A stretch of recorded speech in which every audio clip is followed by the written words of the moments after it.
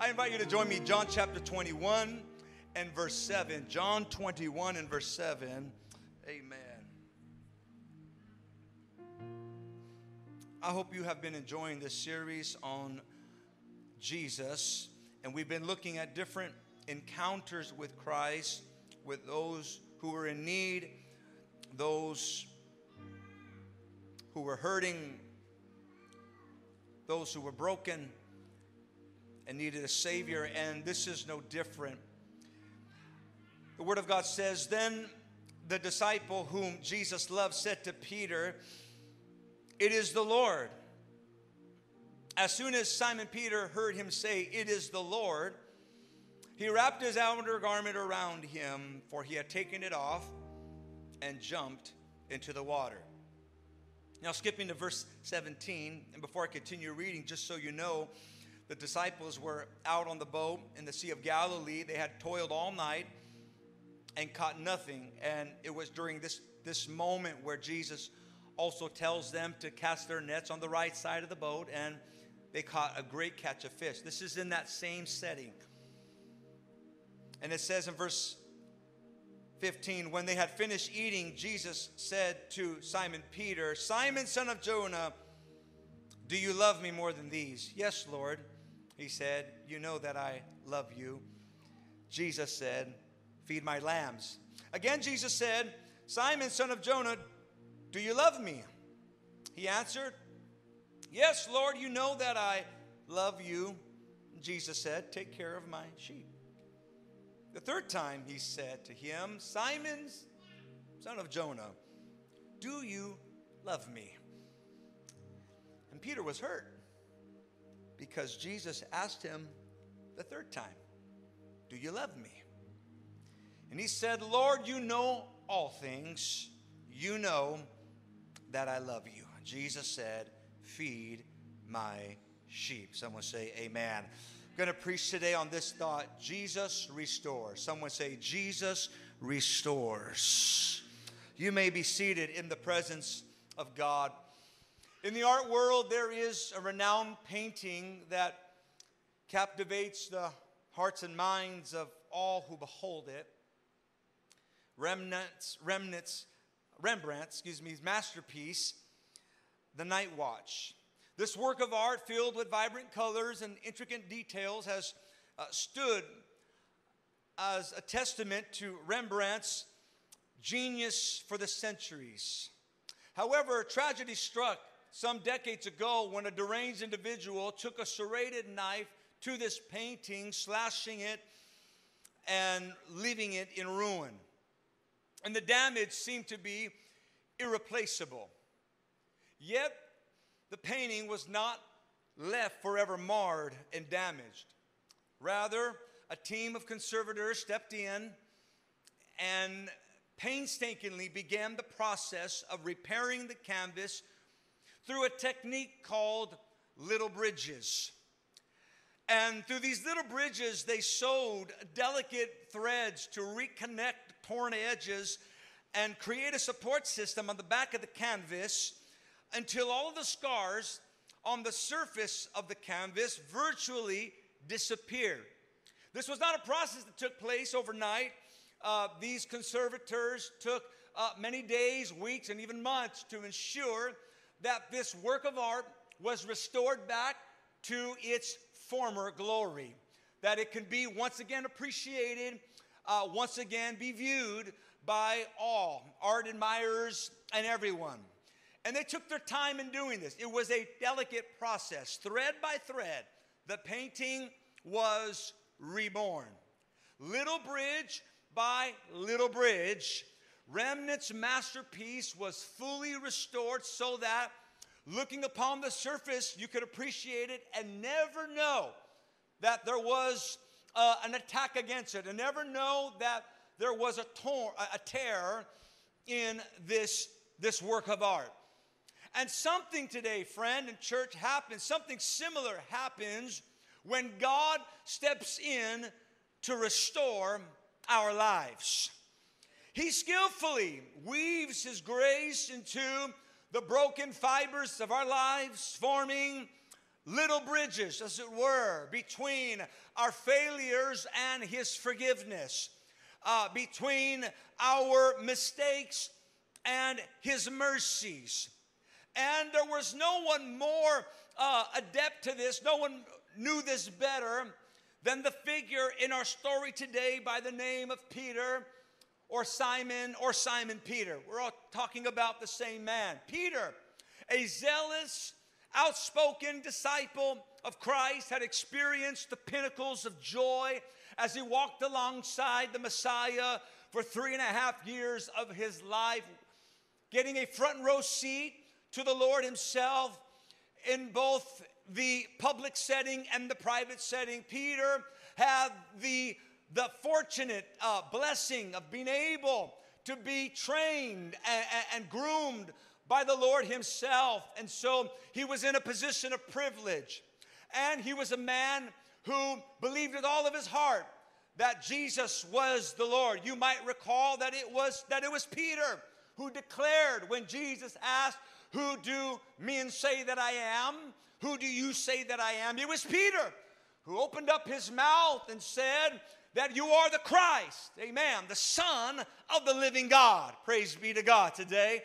It was Peter whom, when Jesus was walking out on the shore, stepped out of the boat and began to walk on water. It was this disciple who at times was his impulsiveness, his passion got the best of him. It worked in his favor at times, and at other times when we see him pulling out a sword to chop a guy's ear off for getting in the way of Jesus, it worked for his worst. It brought out both sides of him.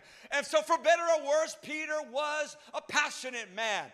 He was a man who was outspoken. He was a man who was zealous for the things of God. He was a man who was just full of fire for God and was not afraid to tell everybody that and shout from the rooftops that he loved God and that he was loyal to him. It was Peter who declared his unwavering loyalty when Jesus predicted that somebody was going to betray him. "Surely not me," Peter opened up his mouth. I would never do such a thing to you." But in a moment of weakness, in a moment of sheer anxiety, Peter succumbed to this fear, just as Jesus had predicted, and he denied knowing Jesus 3 separate occasions in the hours leading up to his crucifixion. Peter's failure was put on display. It was magnified in a way that maybe some of the disciples' failure would not be. Because for someone whose passion was not so out there, for someone else who probably took a more average approach, for someone else who probably was hiding in the foreground, their failures may not be as prominent as Peter. But because Peter was so outspoken, because Peter was so proud of his faith, and because Peter was so, he wore his heart on his sleeve, his failure tore a hole through his faith like a serrated knife and created such a problem for him. His failure in denying Jesus the way that he did, it cut to the very heart of him. It cut deep into his life. And now the same man who once dropped his nets to follow Jesus, who once walked on water, finds himself returning to his old life of fishing. The life that Jesus had called him out of. The life that Jesus, who when he met him on another occasion at the Sea of Galilee, which happens to be the same setting that we are in today, where Jesus said, "Follow me." He was a fisherman, and a good one at that. When he finds himself with nowhere to go, with no answers, ashamed and afraid to face the music, to face his failures, to face everybody, he goes back to his old life of fishing. And isn't that what we do at times, church? Isn't that how we respond at times when after we have messed up or where things don't turn out right? It's easy to go back to what we're used to. Come on, somebody. It's easy to go back to the way that things were. It's easy to go back to our comfort zones. It's easy to go back to the way the life life used to be. It's easy to go back to the crutches that we have leaned on in the past. It's easy to go back to that old attitude, that old habit, that old way of thinking, that old way of living. It's easy to go back to those places in our life whenever we fall short, whenever we disappoint God, whenever we disappoint others, our family members, or even ourselves. It's easy to go back. So let us not be so critical of Peter today as we see him returning back to his old lifestyle, fishing on the open seas, a life that Jesus had called him to forsake in order to be a minister, in order to be a preacher of the gospel. There he is out on the Sea of Galilee, circling, trying to figure out what he's going to do with his life, trying to make sense of his failure, trying to pick up the broken pieces, the mess that he doesn't know how to fix, that he is now in, and so he's got nothing else to do but go back to and there may be somebody here today that has been tempted to go back to a place where God brought you from. You don't have to say amen if you don't want to. That's all right. But there's somebody here today that has been tempted or has already gone back, even if just in your mind, even if just in your emotions, even if it's just in your spirit, to a place where God has brought you out of already. But Jesus has sent me here today, this afternoon, to encounter you with a message of hope and to tell you that God is a restoring God. Amen. Come on, somebody, give the Lord some praise here today. God wants you to know that he has not forgotten about you, that he still loves you, and he's still got a plan for your life. Come on and clap your hands if you know that God is a God of restoration. And he found him on the shore of Galilee.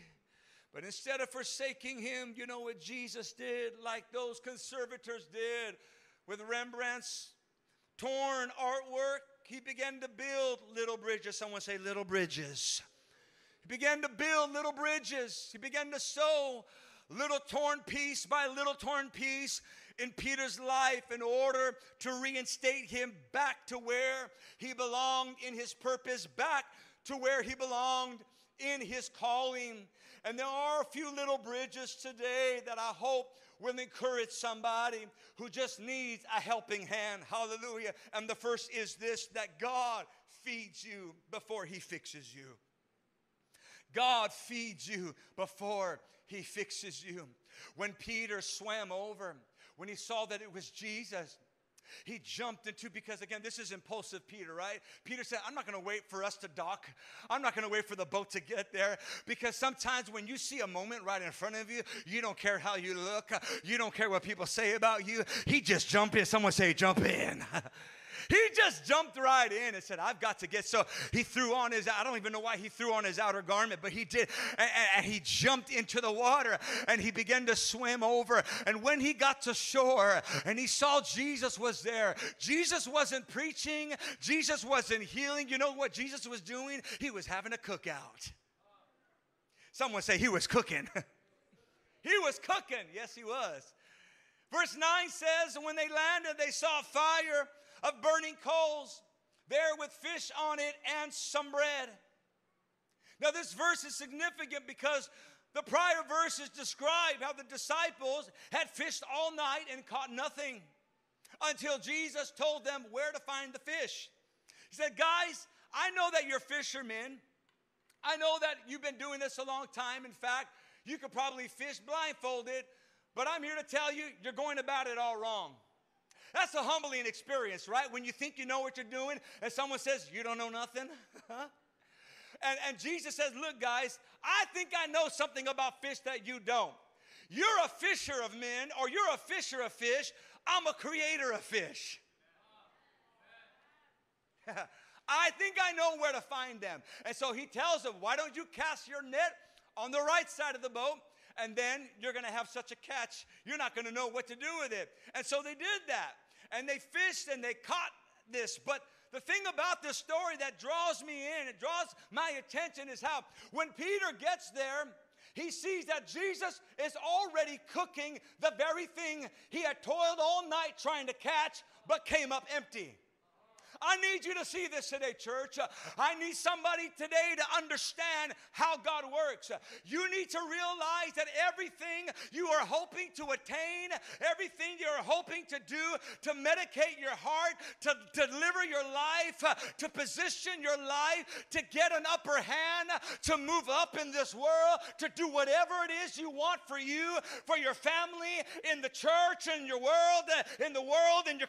You need to understand that every single goal, I don't care if it's financial, relational, if it's the man or the husband you hope to marry one day, if it's the children you hope to have one, every single goal you could ever imagine that you want for your life, you don't have to waste your time toiling all night because Jesus is already cooking it up for you. Is there a witness in the house of God today? Somebody say amen.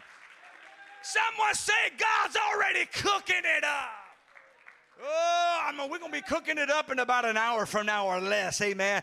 But I need somebody to know that God's got his grill out today, and he's already cooking up what you need so that you can make it, so that you can survive. Oh, I wish I had a witness in the house of God today. Come on, somebody say amen. Come on, shout amen. He's already got it. He's got it all. And you got to see that when he gets there, imagine the look of surprise on Peter's face when he sees him cooking fish. I don't know what kind of fish it was, brother. I don't know if it was tilapia. I don't know where he got that fish, but I know that Jesus, even if he supernaturally just spoke the fish into it, because you know he can do that, right? He could just speak it on the grill and there it is, right? He might have done that, but then he says, look, I don't just have fish here. I didn't invite you to my house and then let, you know, in that sun when people, they invite you over, and what if you're just watching them eat, huh? They don't even say, do you want something to eat? He said, no, I want you to come and have some breakfast with me, Peter. I didn't just cook this for myself. I cooked it for you. Amen. I just came to tell somebody today that whatever it is you're looking for, whatever it is you feel you need, so that your life can be brought back together again, or so that you can take the next step again, God already has it. But here's the thing. Here's the thing. Oh, I need to transfer this into your heart today. Is that Jesus didn't just, when Peter stepped onto the shore, just start talking about the issues in his life. You know, he didn't just say, okay, let's get past all everything. Let's just get right down to business. Now, he could have done that. Jesus could have said, hey, but, you know, we'll eat after, but we got some business to take care of first, huh? Jesus said, no, why don't you eat first? And I think one of the things we know about what we see about the Lord and the way that he works is that he feeds us before he fixes us. He said, look, I need to make sure that you get something in your tummy. I need to make sure that before I begin to work and to reconstruct and to restore and to rebuild, we need to make sure that you've got something in you. We need to make sure that you are filled. We need to make sure that you've got something, that you're consuming the right things. And I think what God is trying to show us here in the fact that he fed them is that in order to truly begin a work of restoration, you got to get the word of God, which is the manna from heaven. Jesus said that man should not live by bread alone, but by every word that proceeds out of the mouth of God. If there is something you need more than anything, it's to get the word of God into your heart and into your spirit and digest it and eat it and consume it. How many of you are thankful for the word of God today? We got to be fed first. And the problem is we try to restore people and they're still malnourished and they're not fed. You got to be fed. You got to get the word inside of you because it's the word that's going to bring life. It's the word. Now, I didn't bring any fish for you today. And Jesus didn't bring his George Foreman grill for you today. But he brought the word. He brought the word. He brought the word. And if you will open up your heart and let the word get inside of you, oh, you'll start to feel your strength come back. Oh, hallelujah. Faith come by hearing, and hearing of the word of God. You cannot cannot at this moment in your life devalue or lower your esteem and your need for the Word of God. If ever you needed the preaching of the Word, it's now. If ever you needed to be in church, it's now. If ever you needed to hear what thus saith the Lord, it's now. I got to get the Word in my life so that the Word can begin to work, and so that I can get my strength back. I can get my mind back. I can get my heart back. I need the Word. Another thing that I see here is that Peter, you can't feed others until you're fed. Because in a few moments from now, he will ask Peter, do you love me? And when Peter says yes, what does he tell him? What does he tell him? Come on, help me somebody. What does he tell him? Feed my sheep. You can't feed until you're fed. One of the reasons I believe that Jesus fed him first is to connect him to a spiritual principle, which is you can't give what you don't have. Oh, my Lord. Hallelujah, Jesus. You can't give deliverance if you're bound. You can't give love unless you have love. Unless you, the hardest person to love someone else is those that don't love themselves. You can't love Jesus said, love your neighbor as yourself. You can't give it unless you have it. You can't give peace unless you're at peace.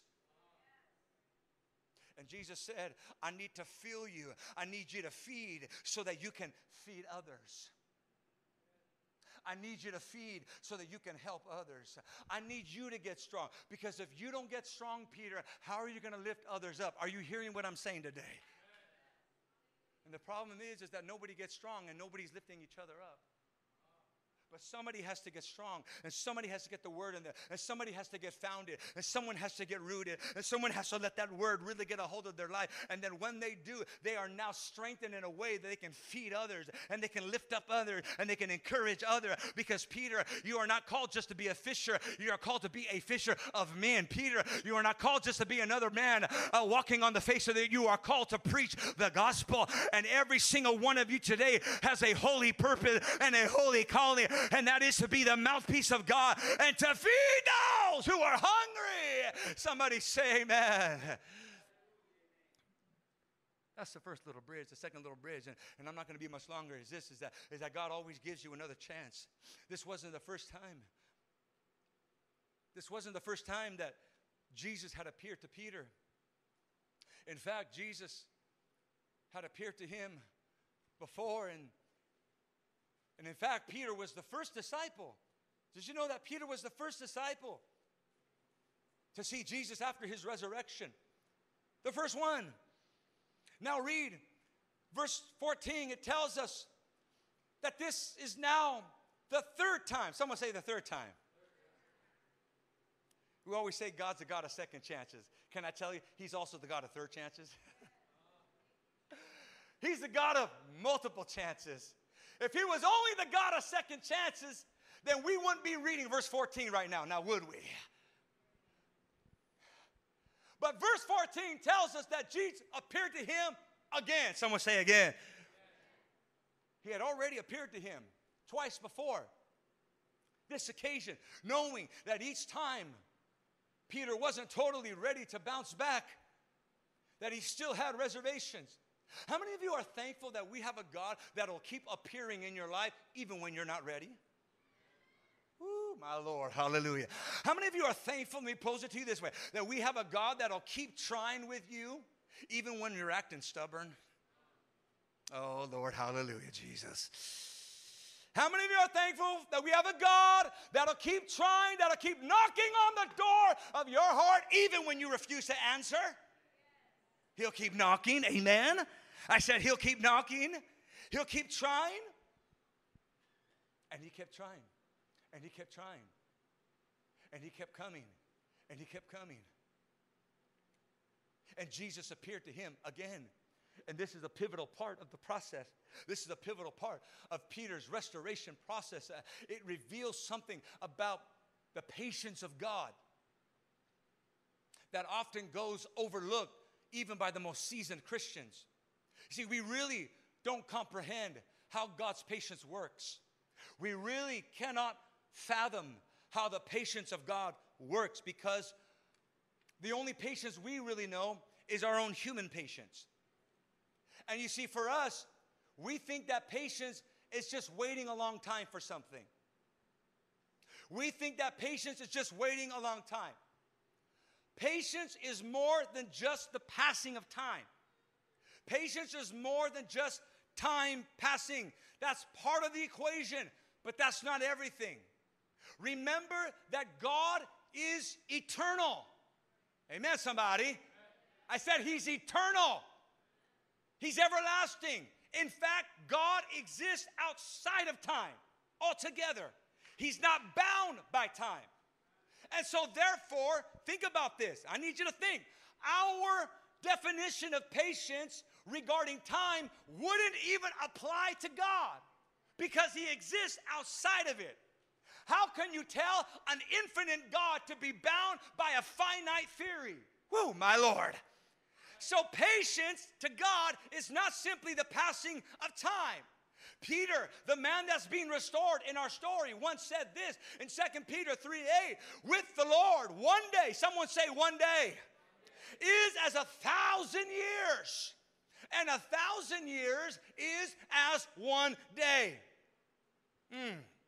God's patience is not about how long He waits, but how He waits.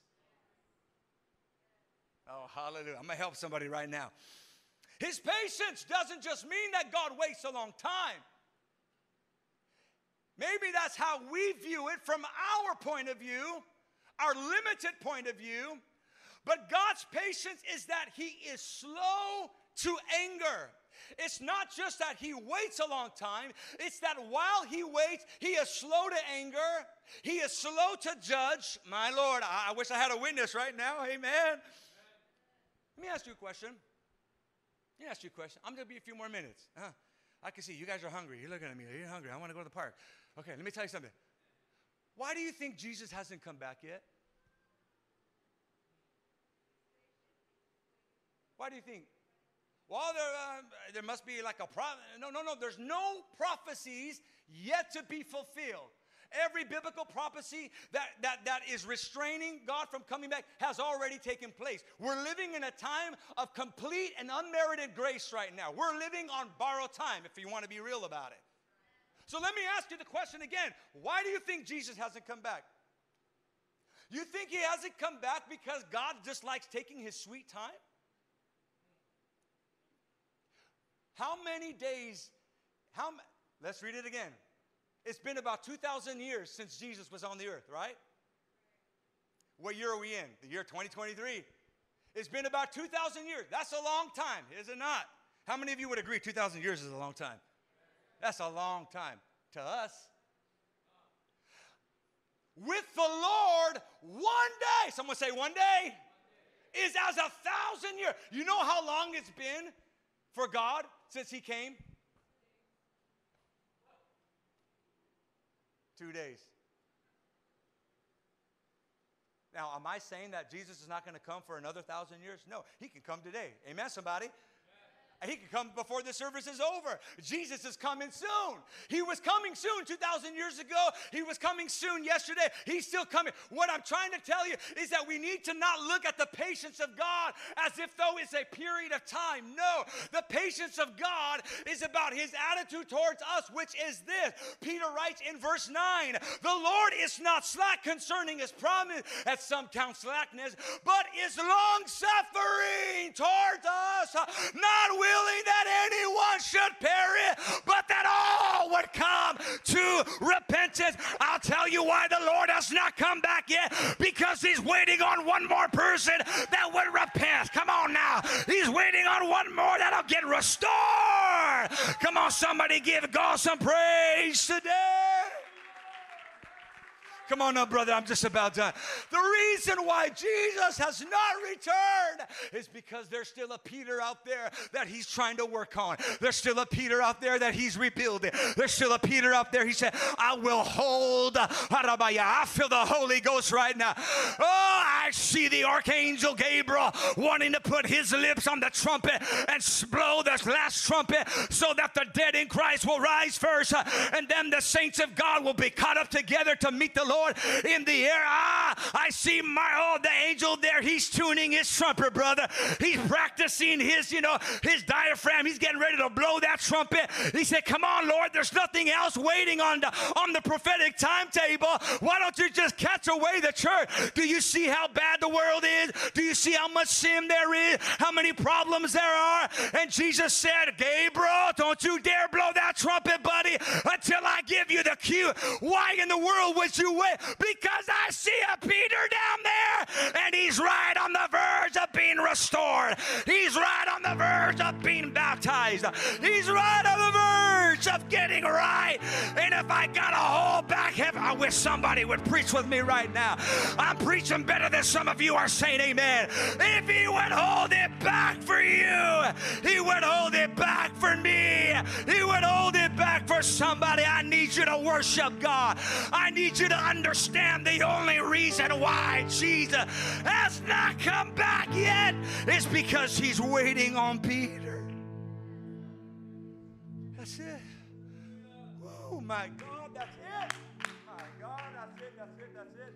That's the only reason why he hasn't come back is because he's waiting on Peter.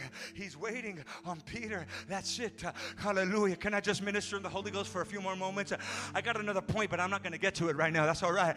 Because I just feel the flow in the Holy Ghost right now.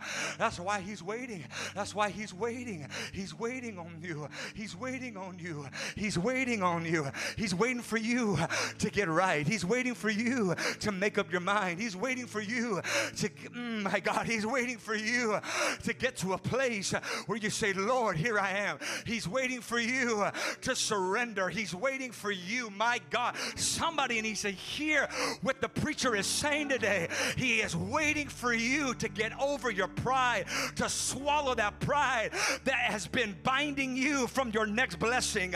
He's waiting for you to put that ego in check and jump into the sea like Peter did and swim to your blessing and swim the restoration. He's waiting for you to stop faltering between two opinions. He's waiting for you to make up who you're going to serve. He's waiting for you to ask for forgiveness. He's waiting for you to ask for mercy. He's waiting for you to say, here I am. He's waiting. Peter, I got all day. Peter, I'm here. I got nowhere else to go. Peter, you are the only one on my agenda today. Oh, my Lord. What would you do? What would you do if I told you that even if you were the only one on God's agenda today, He will wait for you? Oh, my God, He will wait for you. He is slow. How many of you are a witness that God should have given up on you a long time ago? And don't be there with your sanctimonious self. I said, how many of you know that God should have given up on you a long time ago? I know for a fact that He should have thrown me aside and moved on to the next person. But God waited on me. Did He wait on you? Did He wait on you? I think you ought to praise Him better than that. I think you ought to celebrate. I think you ought to worship because He waited for you. Whoa, my God. You need to be reminded Jesus could have came back from the church the night before you got baptized, honey, but He held off. And He said, no, I want one more. He could have come the morning. He could have come on your way to church to get him baptized. He could have come, but He said, I'm waiting on them, and I'm going to wait. But let me tell you something right now. He's waiting, but He will not strive with man forever. And so as you stand to your feet right now, I need to preach into somebody's spirit today that, my God, will God wait for you? Yes, He will. But you better not play Russian roulette with your future. You better not gamble away your you better not gamble your eternity. You better not gamble your salvation and say, well, I'll just go tomorrow because God's waiting on me. No, don't let that be the reason. This is the day that the Lord has made.